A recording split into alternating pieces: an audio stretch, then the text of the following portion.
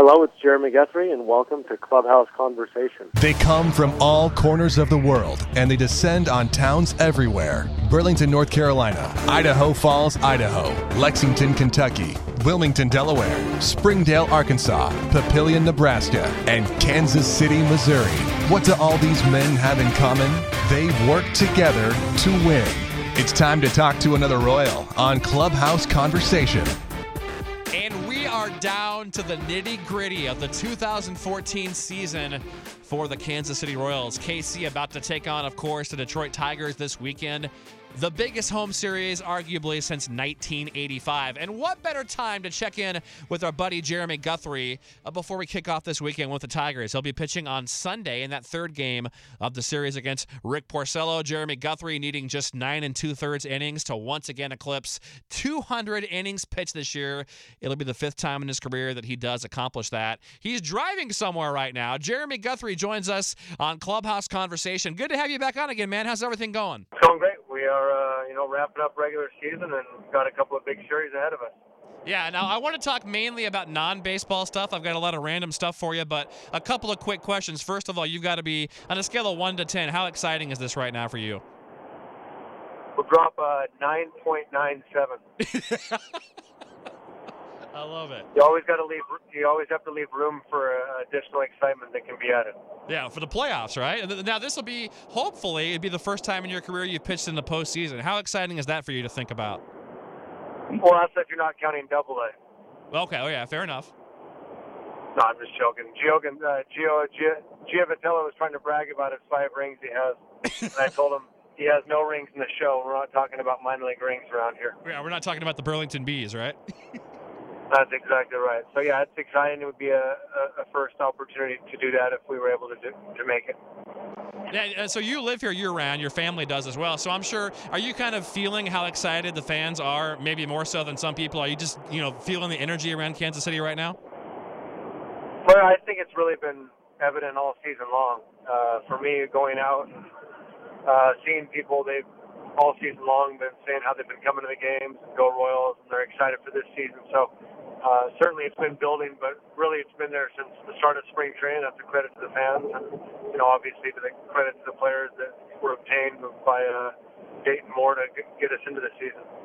Well, we're looking forward to this weekend, but let's go back. Let's go back in time for a bit here. You're the only player to make the major leagues so far from Ashland High School, although there are 2 guys that are currently in the minor leagues with St. Louis and Tampa from your high school. But I know you played a ton of sports growing up. So what sports did you actually play in high school? And did you have a favorite growing up? I did. I played football, basketball, and baseball, and football was my favorite growing up. Quarterback, right? It was a quarterback and then the kicking positions, punter and field goal kicker, place kicker, as we call it. Well, I know that Rex Hudler is quite the football player. Have you and him tossed the pigskin around at any point so far? No, Rex is way too old to be throwing anything around at this point. Yeah, touche. Way too old. He can throw a mic around. That's about it. He can throw a mic around and maybe Ryan Lefebvre at times. That's about it for him. Yeah, right? And some classic lines. I loved the, normally the waiter check, please. I loved the other night when Wade finally gave up a run for the first time in 3 years, it seemed like, and he said, "Waiter, there's a fly in my soup." There. Yeah, Tudler he is quite a character. One of a kind. Now, what about, so baseball, was that your best sport then, did you feel like? And could you ever have imagined you'd pitch in a major league, say, when you were in high school? I'd say in high school, my most successful sport was football by far. And so, I had the ability to throw the baseball hard, but really didn't have any, pitchability or anything really that helped me on the mound other than a strong arm. So it was something that I, would have liked to have done, but it wasn't necessarily something I expected to be able to do. And once I continued to kind of grow and learn and get instruction, it became more of a reality for me. So could you have played college football too then, I'm assuming? I was going to try. Who knows? It's I don't pretend to think that high school football and college football compare. I know it's a big step. So I was going to give it a try and see what I could do and go from there. But I know it would have been a tough task. Yeah, well, you're healthier for it, hopefully. So now what about baseball cards? Did you collect any baseball cards growing up? I did. I collected mainly baseball cards. I got into basketball a bit, select football cards, but, baseball was the only one that I had sets and numerous cards and stuff. Anything valuable in that collection, and do you still have it? My most valuable card is the Michael Jordan 86-87 Fleer rookie card. Yes. I have a number of really cool cards, though, that I've kept.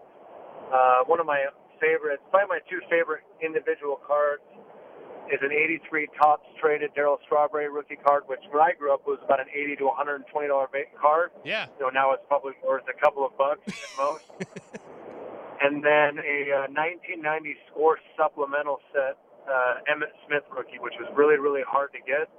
And I've only seen 2 or 3 in my life, and I own one of them. So, cool. I don't know the value of it. I don't have any of my cards graded, in which at this point in time, really that's the only way to make your cards worth anything is to send them into PSA or forget the other companies. So, ironically though, a friend of mine that I met in New York City last week brought in a box of Leafs 1990 Leafs Series 2 that had the Frank Thomas and John Olerud and Randy Johnson cards, which in their heyday were some of the very best of the best baseball cards. So I pulled 2 Frank Thomases in one box. You remember that? Speaking of 1990, do you remember that Score Bo Jackson football baseball card? How valuable that was for a minute? Yes. Well, I mean, they did it in both sets, so I know the baseball set had him with the bat over the shoulders, and the football Score set had him kind of in a batting stance with the shoulder pads on.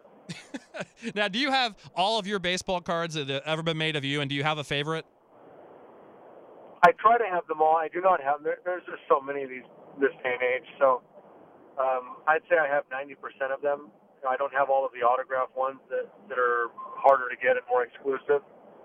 But as far as a favorite, probably my very first one, my most valuable one, which is a Donruss 2002 Donruss Elite Series.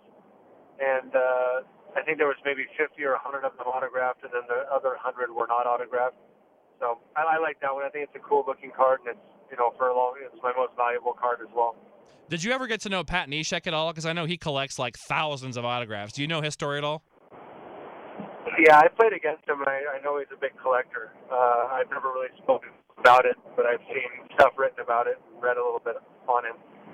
Now, also in your childhood, Nintendo and the Rick Dees Weekly Top 40 were obviously big roles. I know you love Rick Dees. So before we talk about that, your best Nintendo game ever, what was your favorite on the original Nintendo? Well, I still play my regular Nintendo, and I played it with my 4-year-old son just yesterday. So do you really? I have it from my I have my original one. I have a Nintendo Power fan club sticker on it still that I got from my Nintendo Power subscription. And I have all the codes for Contra and Mike Tyson's Punch-Out written on the sticker.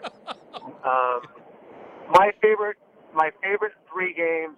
Well, let's go 5 because I really can't consolidate them into 3 probably. Fair enough. In no particular order.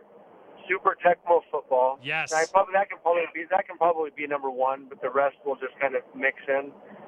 Ice hockey. So the original, just ice hockey, not Blades of Steel, not anything else, just ice hockey with the 4 guys, the fat guy, the medium guy, and the skinny kid. Double Dribble. Yes. Bad News Baseball, which is an all-time classic, and a lot of people don't know about it, but Bad News Baseball was made by Tecmo. And so there's Super Tecmo Basketball, there's Super Tecmo Football, there's no Super Tecmo Baseball, but in theory, there really is, and that's Bad News Baseball. You can dive, you can jump, you can shuffle lineups, and it's just a better version of RBI. It's simple, just like RBI, but you can actually mess with your rosters. They have a speed rating, a defensive rating for every position, so you have to kind of plan your lineup out. If you're going to substitute someone that's a better hitter, they can hurt you defensively. You make more errors if you put a bad guy in a position he doesn't play. So, Bad News Baseball. Is that 5 already? Do I have 1 remaining? No, that's 5. Right? Do you remember Roger Clemens Baseball, where the players' names were scrambled up because they didn't have the licensing rights to it?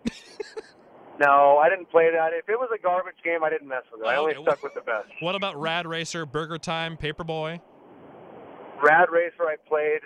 The other ones I did not. Some of my collection was I had Operation Wolf, a classic out of the arcades back in the day. Mike Tyson's Punch-Out, of course, and if you played it in the arcade, Mighty Blow, Mighty Blow. And one of my all-time favorites, Mighty Bomb Jack, known but not as popular as some of the other games, like a Contra, for example. Castlevania, excellent game. A game called Stinger. It's a futuristic, like, you're in like a spaceship type thing, and you just pass levels. Amazing game, still to this day, one of my favorites. RC Pro-Am, an all-time classic. Oh, yeah. I always thought that when you passed the 32 tracks, I believe, or 36, that you would, like, win the game. It would stop, but it ended up just resetting them and making them more difficult with more oil and more, the cars go faster. Very disappointed in that regard, but it took me a number of years to finally break that. Now, what about the Rick D's Weekly Top 40? Did you ever write in with a long-distance request back in your heyday? I never wrote in a letter to Rick D's. I said I never wrote one in to Delilah either, though, so Rick should not take it personally. Okay, well, there's still time, I guess. Now, one other 90s question for you. The soft drink Surge. I'm sure you heard that Surge is coming back, but you can only buy that on Amazon.com in a 12-pack. So did you ever rock out the Surge, and will you be purchasing a 12-er? I've never even heard of Surge, so really? I don't know what it is. I remember Jolt was a drink back in the 90s. Yes, very similar. Maybe even the 80s. I don't know Surge. We didn't get that in Oregon. It never made it that far. Now, what about the Shoe Bug? How old were you when you got the Shoe Bug? Was that like a childhood thing?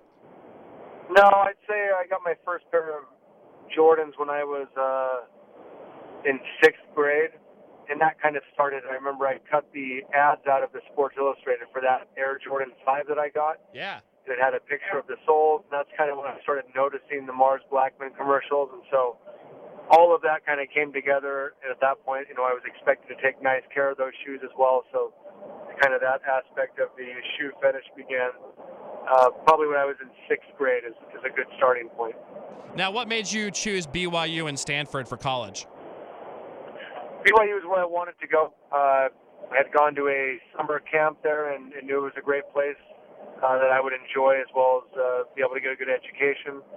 And then when I returned from Spain after 2 years off, had the chance to go to Stanford, which was another even better opportunity academically and also for baseball.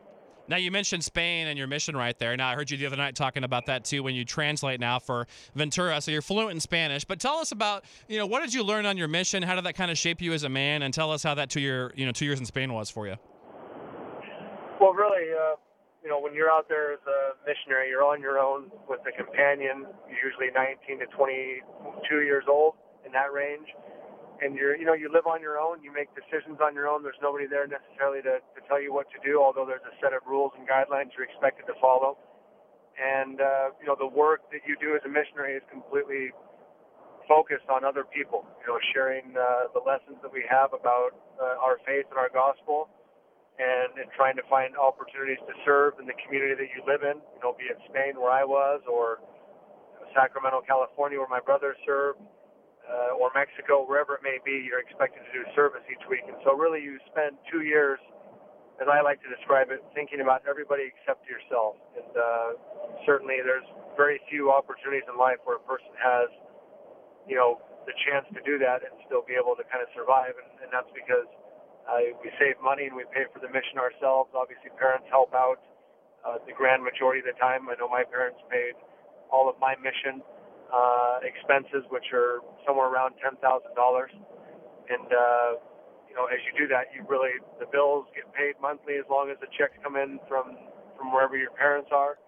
And really you just worry about the missionary work that you're doing. And so in Spain specifically, there was a lot of rejection to what we were trying to do. And so every time you spent weeks or months without anybody even wanting to talk to you or treat you with much dignity, you had to learn how to cope with that, those difficulties and that type of rejection, which I think has helped a lot, in my athletic career, because certainly things don't go the way we hope all of the time that we're out there on a baseball field.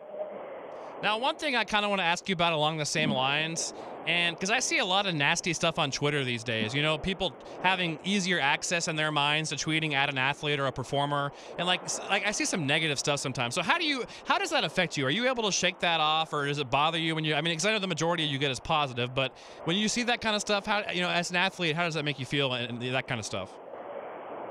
Well, first of all, I hope you're not referring to all the nasty tweets I send at you when you have a bad broadcast.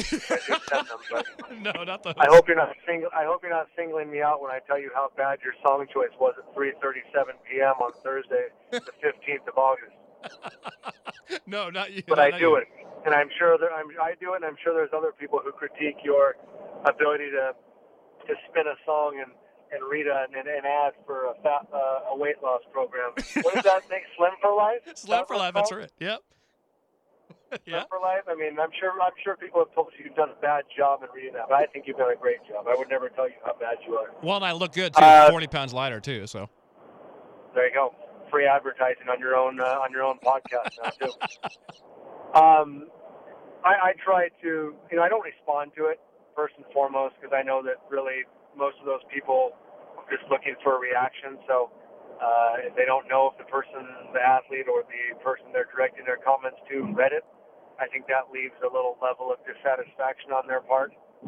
But, I understand that just people really, like you said, have the ability to say whatever they want to say. And quite frankly, those people that choose to be as angry or outwardly, negative towards somebody that they do or don't know, it just kind of speaks to me about where they are in their own situations. And, I don't want to judge their happiness level, but I'm content with who I am and the way I live. And if I have a bad game and throw one fastball that's 4 inches too high and someone chooses to call me names because of it, I don't let it affect me too much. And, I'm pretty realistic with myself and what I do on the field, and I use my own critiquing to try and get better. I don't need other people to tell me how bad I am to want to get better at what I do. Fair enough. Now, other than one rehab start in 2012 with Modesto, you completely somehow skipped rookie ball and A-ball, except for that one start. But when you think back to the minor leagues, I'm thinking like minor league hotels. You hear the horror stories about roaches or hole in the walls. Was there ever a particular minor league hotel, the worst one you ever had, or a real bad experience, or did you kind of skip them because you went to Double-A? Yeah, so I started in Double-A, and for the most part, Double-A hotels are pretty acceptable. You stay in a lot of Holiday Inns, maybe a Radisson Inn. So by no means are these terrible hotels. There were hotels I stayed in growing up, and they were perfectly acceptable. One that maybe stands out is not so good. I feel like Bowie, Maryland.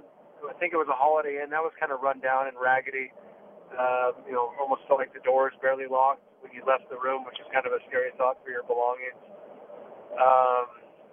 There was one, I didn't particularly care for the hotel in Erie, Pennsylvania, where the Double-A Tigers team was.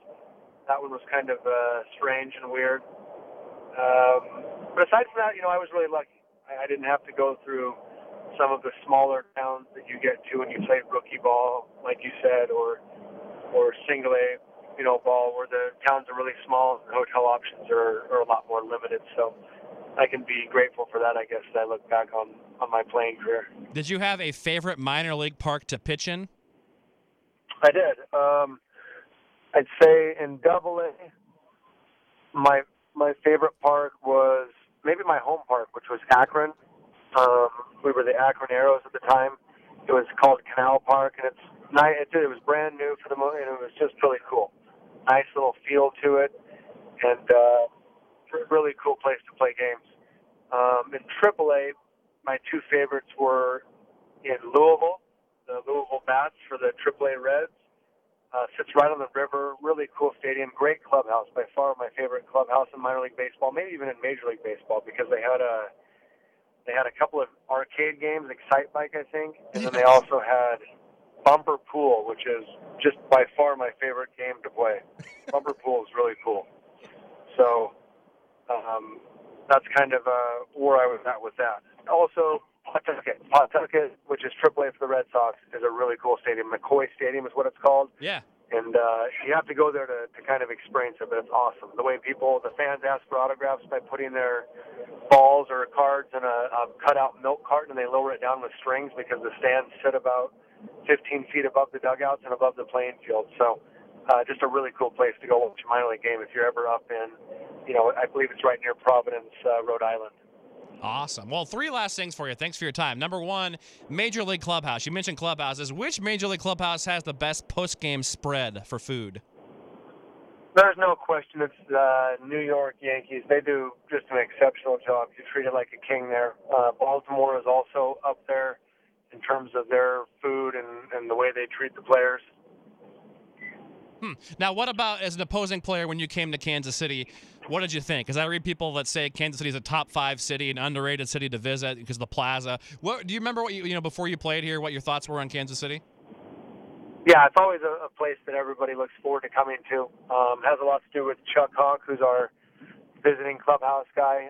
He takes great care. He's one of those guys that ranks up there in the top 3 or 4 in all of the American League, at least, maybe all of baseball, for the food and the services he puts out there. And then, like you said, the plaza, you stay right down there, typically near the plaza, and it's it's a fun place to stay and be able to shop each day and stuff like that. Last thing for you, trivia question for you. You have one career Major League RBI. It was in 2012 with the Rockies. Can you name the pitcher you knocked it off of and the inning it happened in?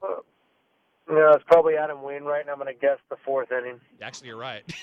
On July 4th against St. Louis. All right. Will we see you go deep someday in your career? Most likely not. I don't have the power. I just don't have it. I got a terrible swing, and I'm just not good at hitting. But know one thing. I'm 2 for 3. No, I'm 3 for 5 lifetime I've Adam Wainwright. One of those hits was in a spring training game, and I'm counting it. Okay, well, we need to get them in the schedule more then. Maybe next year. Well, Jeremy, thanks a ton for your time as always, and I wish you nothing but the best this weekend against Detroit, and obviously going forward, you got the whole city behind you, the whole Royals Nation behind you. We love you, and thanks for all you give to the Royals. Awesome. Thank you, Davo. All right, take care. Good work.